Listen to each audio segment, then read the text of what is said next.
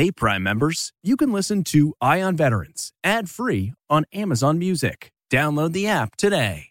This spring, if you'd rather spend time enjoying your lawn instead of trying to keep it alive, there's good news. True Green is the easiest and most affordable way to get a beautiful lawn. All you have to do is water and mow, and they'll do the rest. Weed control, fertilization, aeration, and even some things you might not even think of. They'll do all of it, while you can do literally anything else. With True Green, you can have your lawn looking as good as a putting green. That's not hyperbole. True Green is the official lawn care treatment provider of the PGA Tour. True Green offers a satisfaction guarantee, and they have a verified best price promise, which guarantees you the lowest price with no compromise on quality. You do you. Let True Green do your lawn care. Visit TrueGreen.com to get the best lawn at the best price with the best people guaranteed. Angie's List is now Angie, and we've heard a lot of theories about why. I thought it was an eco move. Fewer words, less paper. No, it was so you could say it faster. No, it's to be more iconic. Must be a tech thing. But those aren't quite right. It's because now you can compare upfront prices, book a service instantly, and even get your project handled from start to finish. Sounds easy. It is, and it makes us so much more than just a list. Get started at Angie.com. That's ANGI, or download the app today.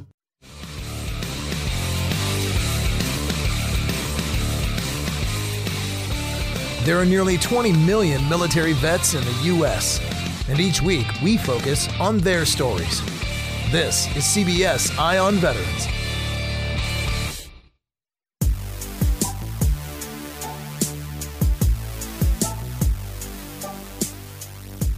All right, welcome back to CBS Eye on Veterans, reporting for ConnectingVets.com, the military veteran website for all. I am Navy vet Phil Briggs, and today we're going to jump back into another segment about some mental health. And it's something we really can't talk about enough. Now, every day, America's first responders and vets face physical and emotional and mental stress that most of us just couldn't imagine. And with the stressful demands from the front lines, and for many, memories of war, some heroes experience some of the country's highest rates of substance abuse, depression, and suicide. So luckily today, we'll hear about a program that's making big strides in treating all of that. It's from UpHealth's Transformation Treatment Center in Delray Beach, Florida. And they have a new program, which is called Help for Our Heroes. And it was designed to help vets and cops, firefighters, and EMTs overcome their underlying issues that lead them to the addictions and teach them the coping skills that they need that are specific to their profession and, sadly, chemical dependency. So, helping our heroes graduate to a healthy, sober life is Tamara Evans, primary therapist at UpHealth's Transformational Treatment Center down there in Florida. And of course, she's got the background in clinical mental health counseling. She's an Army veteran. I'm a Navy veteran.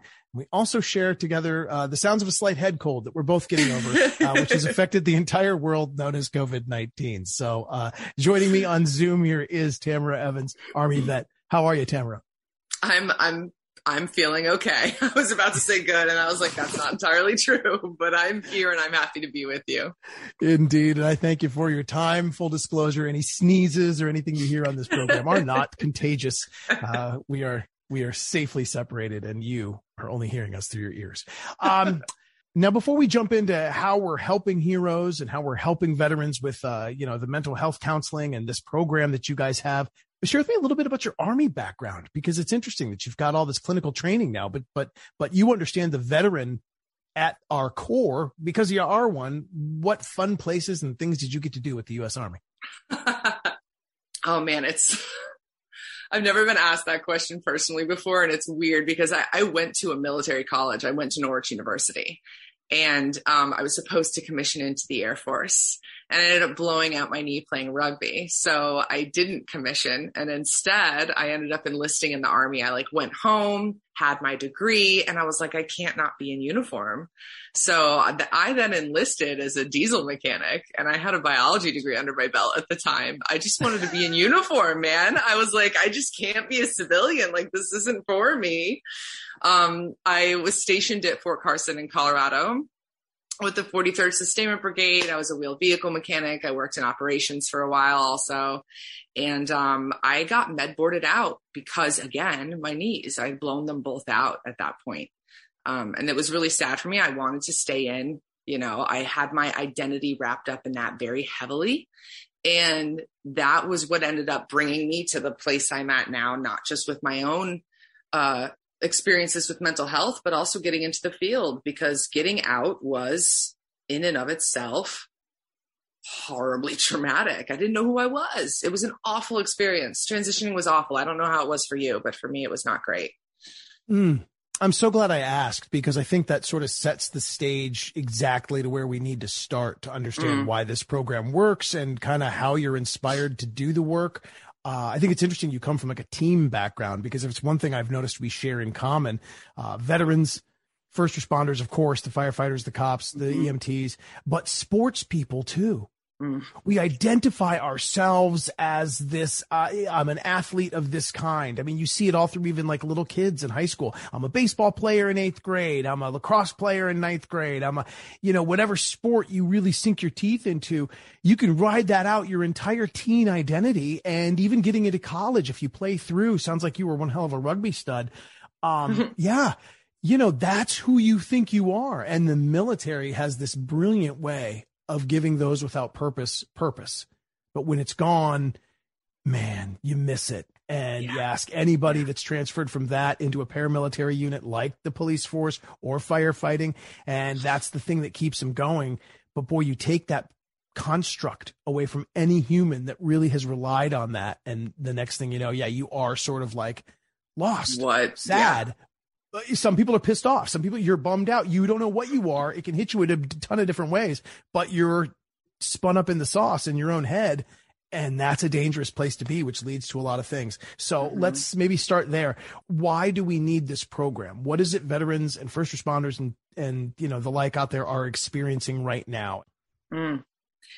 I think of it as, generally speaking, isolation, connection, right? It's an isolation connection issue. And then it's a meaning purpose issue. As human beings, we need other people, but also like we need to feel like we're here for a reason. We're doing something meaningful. I'm making a difference of some sort, or I have people that love me and care about me and get me. We need to be, we need someone to get us. And the reason Help for Our Heroes is so near and dear to my heart is because it's a really common presentation that a person gets out, whether they've experienced trauma in the military or before, but they get out and they don't know how to be a person. They don't know how to be a civilian. They don't know how to just go about their lives and like live a happy, healthy, fulfilling life. And that feeling of what do I do next is one of the things that we address in the program. It's not just, hey, you're going to come here, you're going to get therapy, we're going to talk about your problems. It's also a matter of like, how do we help you figure out what you want your life to look like? What's in the way of you having the life that you want for yourself? And what could that potentially look like? And those are questions people just don't get asked. And also, what are kind of the dangers right now that we're finding in our communities? What kind of stuff's going down in the lives of veterans and cops and firefighters right now? Sure. When you look at it from a diagnosis standpoint and you want to pull it out of the book, you're looking at depression, anxiety, post-traumatic stress disorder, neurocognitive disorders related to traumatic brain injuries, right? And we can talk about the clinical aspects of those. But what it looks like on the ground is people are not talking to their families. They do not have friends. They do not feel connected to anybody. They're acting out in self-harming ways, whether that's addiction, gambling, sex, spending, like things that give me this immediate dopamine rush that make me feel better in the moment because I feel so horribly, horribly awful all the time, either about myself or about the world. Another thing you encounter a lot is this feeling of numbness and just inertia of like, I was alive when I was in these, I got to do these things with these people and these places, and it was interesting and I was important and I wore my identity literally on my uniform. And now I'm like, I guess I'm going to watch Netflix today. It's just feeling like the momentum has been sucked out of their lives. How do you work with a person who feels like the thing that gave them drive in their life has been removed from them, So you're dealing with a lot of feelings of loneliness and numbness and isolation. And, it manifests in a lot of different ways with a lot of different quote unquote disorders. Yeah. And we didn't even mention the big one, but sometimes when the ride just gets too intense, we've seen over the last 20 years, too absolutely. Many great people take the exit ramp. That's something that we need to stop. So anytime I can highlight a mental health program that seems to, have traction and is doing great things, that's why we're having this conversation right here. So, thank you for shining a light on some of the more detailed aspects of what it's like to live in this world. It's not just a bunch of bearded crybabies that miss their frat bros that are drunk all day because, they don't get to kill bad guys anymore. It's deeper. It's way more nuanced and it's way more rooted. Let's jump into kind of what exactly is Help for Our Heroes. So Help for Our Heroes, you can get substance abuse treatment and mental health treatment like all over the country, right? You can go to your local VA if you're eligible for those services. And, if you're feeling suicidal, they'll treat you there. But Help for Our Heroes is a veteran and first responder specific program that is geared towards treating addiction and mental health issues. So you're going to show up and you're going to get an individualized treatment plan instead of just throwing like really common interventions at people. Like you and I kind of touched on CBT. That's great. But, from a more holistic point of view, I had to lead with yoga, but I'm also a yoga instructor. We've got yoga, we've got neurotherapy, we've got EMDR, we've got ART. So we have these very targeted interventions that are evidence-based, trauma-specific interventions to utilize to help a person start to recover and reconnect with themselves. That also means involving, reconnecting with their families, finding a sense of community among the veteran community at our facility. So the idea is to try and help them get their lives back.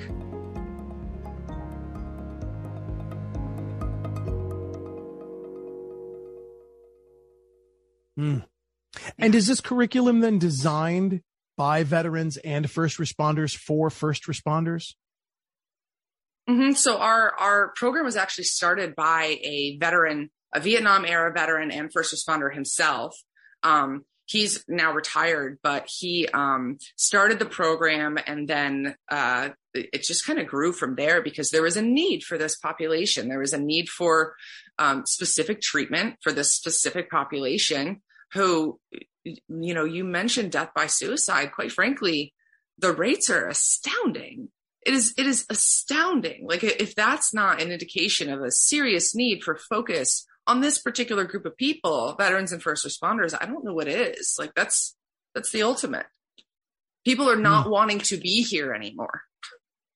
Yeah. We got to do something about that. Share with me how this program differs from, your thoughts on cognitive behavioral therapy. I've covered this for years and I've talked to a lot of people, especially every time I talk to a VA person and they're like, we have all these great therapy sessions and we can sit you on a couch and we get the box of Kleenex out and we do things and we have you relive your worst day and then we talk about it. And I've known tons of warfighter brothers that just doesn't work for them. They don't want to go talk to Dr. McGillicuddy one more time about one more day over there in the sandbox that they don't want to remember. How is it this program is taking a different tact at getting to the veterans and helping them heal? So here's my thing with CBT. I love CBT. CBT works when it works in the right situations, right? But cognitive behavioral therapy is based on basically an idea that somehow the thinking behind what you're feeling is flawed, that the thoughts are distorted in some way. And if those thoughts can be adjusted, that the feelings can be changed and that will then change the outcome of the behaviors, right? That is not always the case. When you're dealing with people who are deeply traumatized, who have a history of whether it be shock trauma from deployment or childhood trauma, which developmental trauma makes future traumatization so much more likely just on a literal biological level, makes you more prone to trauma responses in the future. So you're coping with trying to navigate life through a trauma response. And then you're just being told like, hey, let's look at that thought. Let's change that thought. Well, it's not that simple. So if you come at it from a multi-pronged approach, the first thing I do is try and honor the person's survival mechanisms.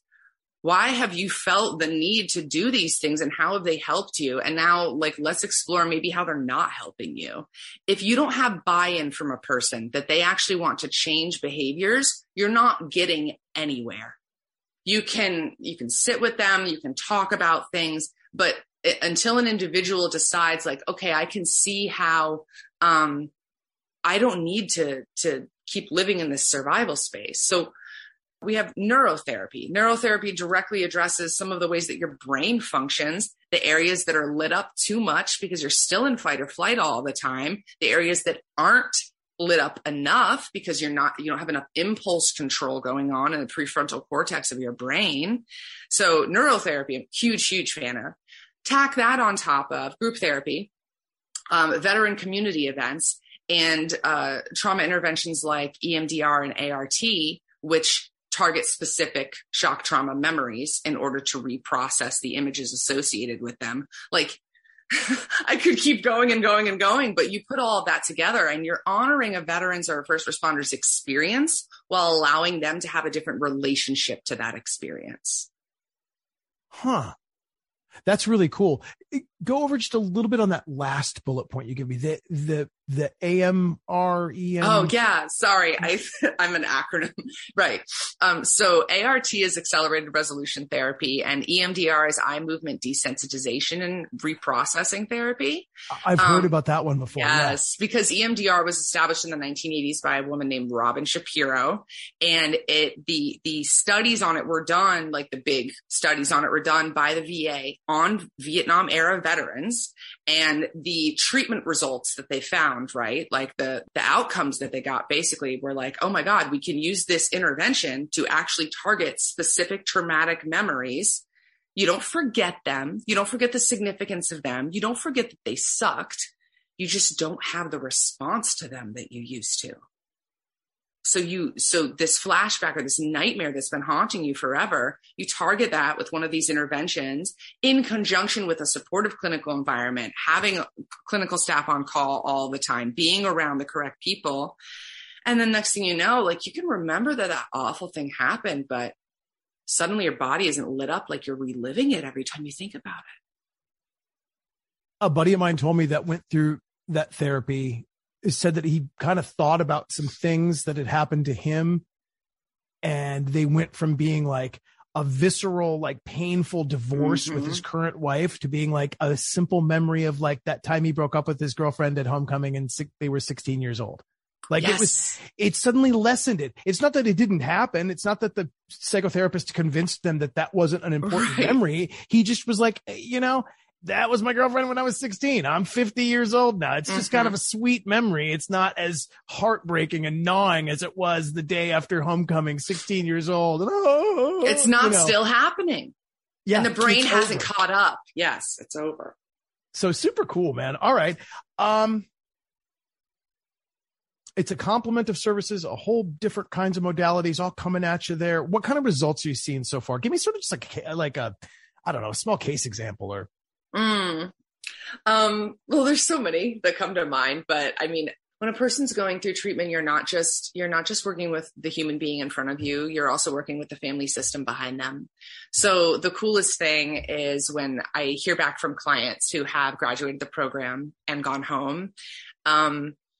And I hear, that they're reconnecting with their family, or they feel like themselves again, or they picked up a hobby, like they sound like they're living. But even cooler is like if you hear from the wife, or you hear from like, the mom, and they're like, to hear thank you for giving my loved one back is one of the coolest.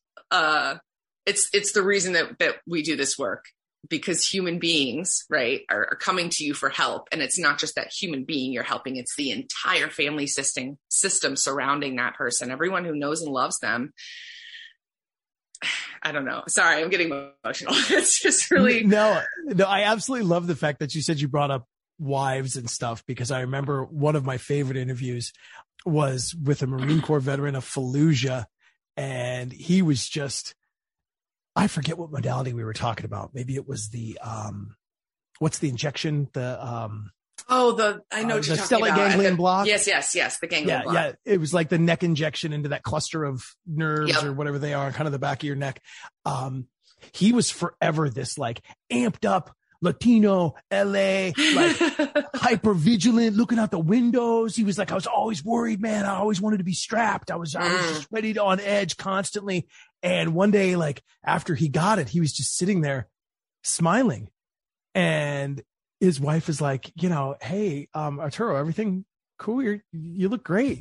You're just smiling. And he's like, no, I'm not. I'm not just smiling. I don't just sit around and smile. What are you talking about? I'm smiling. And it was like it had just washed over him that all of a sudden he didn't need to be that way and he could just relax. And his resting face was a smile. And That's she crazy. was like, that was the you I knew before you were a Marine. You were this goofy, silly, slap happy guy. And now I just look at you after this, whatever, after this treatment that, was not just couch-based therapy. And she's like, there you are. I got you back. And when you hear that from a spouse, nothing says it's working more than when you see other family members going, yep, that's my dad. That's my uncle. Yep, that's my brother again. Good stuff. Yeah. Let's talk about who is eligible to sign up and what they can expect during the program. Sure. So anyone who's a veteran or first responder, regardless of discharge status, is eligible to participate in the program. So and there's more information at our website is helpforourheroes.com. It's all one word, helpforourheroes.com. So there's numbers and resources and information on the program there. But we've even, for instance, we had a nurse who worked on the COVID ward in the ER. And we welcomed her into the program with group consensus, because of what she had seen and gone through and the way she had responded to that crisis. So veterans, first responders are eligible for the program. And what they can expect is from the time that they call admissions to the time, if they need detox, then they go to detox. If they don't, they can generally come directly into the program, but they are going to be part of a group of individuals who have had similar experiences to them. We have a veteran-specific caseload, veteran and first responder-specific caseload. So the people that they will be doing some of their therapeutic work with will be people with similar experiences. They will also interact with the civilian population because, we have to. That's part of being in the real world. We got to go there and interact with civilians. But yeah, those damn civilians. Oh my God. Right. And it's funny because then you have to remind people you are one now and no one likes to hear that. So, they do community activities. They spend time with another. They have barbecues. We have veteran speakers come, and that's the extra stuff. But then other than that, they get the clinical programming. They get an opportunity to address the things that are keeping them from living the life that they want for themselves. So cool. And it's also cool you bring them in from wherever they're at too. I hear so many programs that are like, well, if you're a veteran and you're having a bad day, you can do this. That's great for all the mental health kind of things out there. But you guys are also tacking this with if you have an addiction issue. Yeah. Because that goes so hand in hand. Many of our addictions even begin while we are active duty. Certainly the GWAT generation knows this better than anybody else. The constant issuance of the pain meds and the chronic pain from carrying the packs and the backs and the falling off things or things falling on you or, war's hell on knees and shoulders and backs. Yeah. You're on painkillers. And guess what? One day, 2 turns into 3, turns into 4, turns into a little bit more. And now, you're high. And you don't know how to come down because you have legitimate pain, but you've crossed the threshold from pain management to, Motley Crue. Yeah. And add pain to depression and isolation, and all three will become worse very quickly. Yeah. So treating it really from a holistic point of view and not stigmatizing it, because look, we're not tougher than substance abuse issues. We're not tougher than mental health issues. That's part of being a human being. And when you've seen the and done the that most of us have, or a lot of us have, it's not easy to go back to just a run of the mill life. Yeah. I say that all the time when I talk to my buddies that are direct action vets, and I hear about the stories and stuff, and I'm like, I'm not sure that my 30s or 40s would have ever felt sufficient had I been able to do that at 28 years old. Right. Australian rappel out of a helo and take out a compound and kick in a door and find a bad guy and save the girl and then come back out of an explosion in the background, walking back to the rendezvous and get back to the fob to open a can of beans with my buddies by a fire and talk about how cool that just was. Right. That's I don't have to think about how I almost lost my life. I don't have to think about coming down from this high of fight or flight adrenaline, right? Yeah. You don't have to think about those things until you're back home and you got to go to Walmart and somebody's too close to you. And then you hear people complaining about I said soy non-fat skim latte with a Splenda. I can't tell you Oh man, how much that comes up, that people struggle with experiencing the entitlement of like when they return home, right? And there's just this very like American materialistic entitlement that they encounter, and that it causes them to feel this resentment towards other human beings that again prevent them from reaching out and getting connected, because they just learn like people just suck. Why would I want to be around people? They just kind of suck. So hopefully in our program, they kind of get to experience some people that don't suck and maybe change their view on that.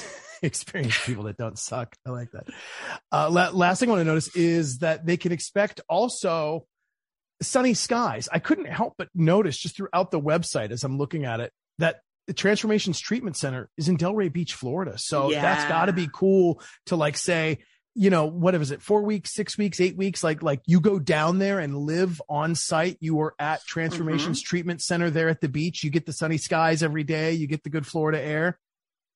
Yeah. So look, one of the cool things about being in treatment is the only thing you have to worry about is you. Like, that's it.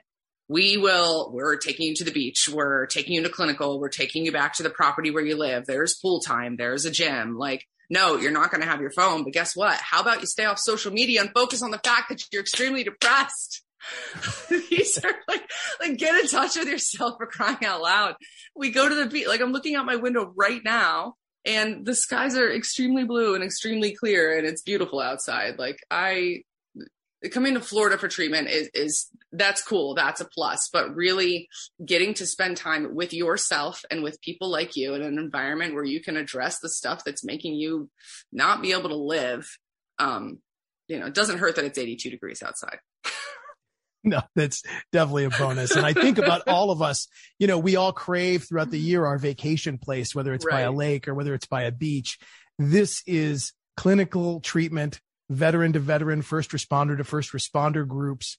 And it's being held at Delray Beach, Florida at Transformations Treatment Center, which has got to be a cool view. And I know every time I go to the beach, I come back feeling a little bit better. I can only imagine if I was surrounded by professionals and various treatment modalities that are having success. So that'd be really cool. In fact, the way you just described it, I just want to come down for a couple days. I mean, come on down. But I guarantee you'll need the pool time because the work we do in therapy is not a walk in the park. Like, you are not going to always be having a good day. And that's one thing I always hope for our vets and our first responders when they're here, is that they have a bad day when they're in treatment so that they know exactly what they're capable of coping with on the outside. Wonderful. All right. Let's wrap real quick with just kind of, again, where do I find out more about UpHealth's Transformation Treatment Centers and this Help for Our Heroes program? So helpforourheroes.com is our website. There's more information on there and phone numbers you can reach out to, information on our staff, our facilities, all kinds of things. So that would be a place to go, helpforourheroes.com. Very cool. Army veteran, clinical mental health counselor, Tamara Evans, helpforourheroes.com. Sounds like a great place to start. And you sound like a great person to talk to, man. I could see after this interview, like just hanging out with somebody leading a session like you that gets it, that throws around a little salty language, knows the rugby team, isn't afraid to, dish with the guys. Man, this sounds cool as school, man. So Tamara, I really appreciate everything you're doing. Absolutely. My pleasure. Thank you so much for having me.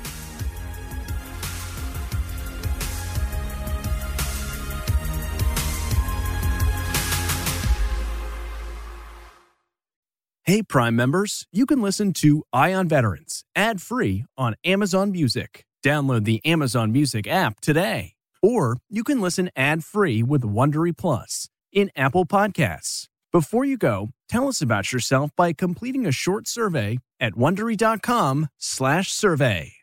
Survivor's back, and so is On Fire, the only official Survivor podcast, and we have a twist, a new co-host, the winner of Survivor 45, Dee Valladares. Hi! Listen to On Fire, the official Survivor podcast, wherever you get your podcast. The Hargan women seem to have it all. From the outside looking in, we were blessed. My mom was amazing. But as detectives would soon learn, there was a lot going on inside the Hargan household. Ashley and I have been calling my mom and the house and Helen. Okay. No one's answering. 63-year-old Pamela Hargan gunned down in her own home. Her youngest daughter, Helen, lay dead upstairs. Patrol, when they arrived, assumed or thought that there might have been a murder-suicide. But for the detectives on the scene, There were things about the scene itself that were concerning to us on day one. Who would want to kill their mother and their little sister? There is no boogeyman here. It is exactly who we think it is. I'm Peter Van Sant from 48 Hours. This is Blood is Thicker, The Hargan Family Killings. Listen to Blood is Thicker, The Hargan Family Killings early and ad-free starting May 1st with a 48 Hours Plus subscription on Apple Podcasts.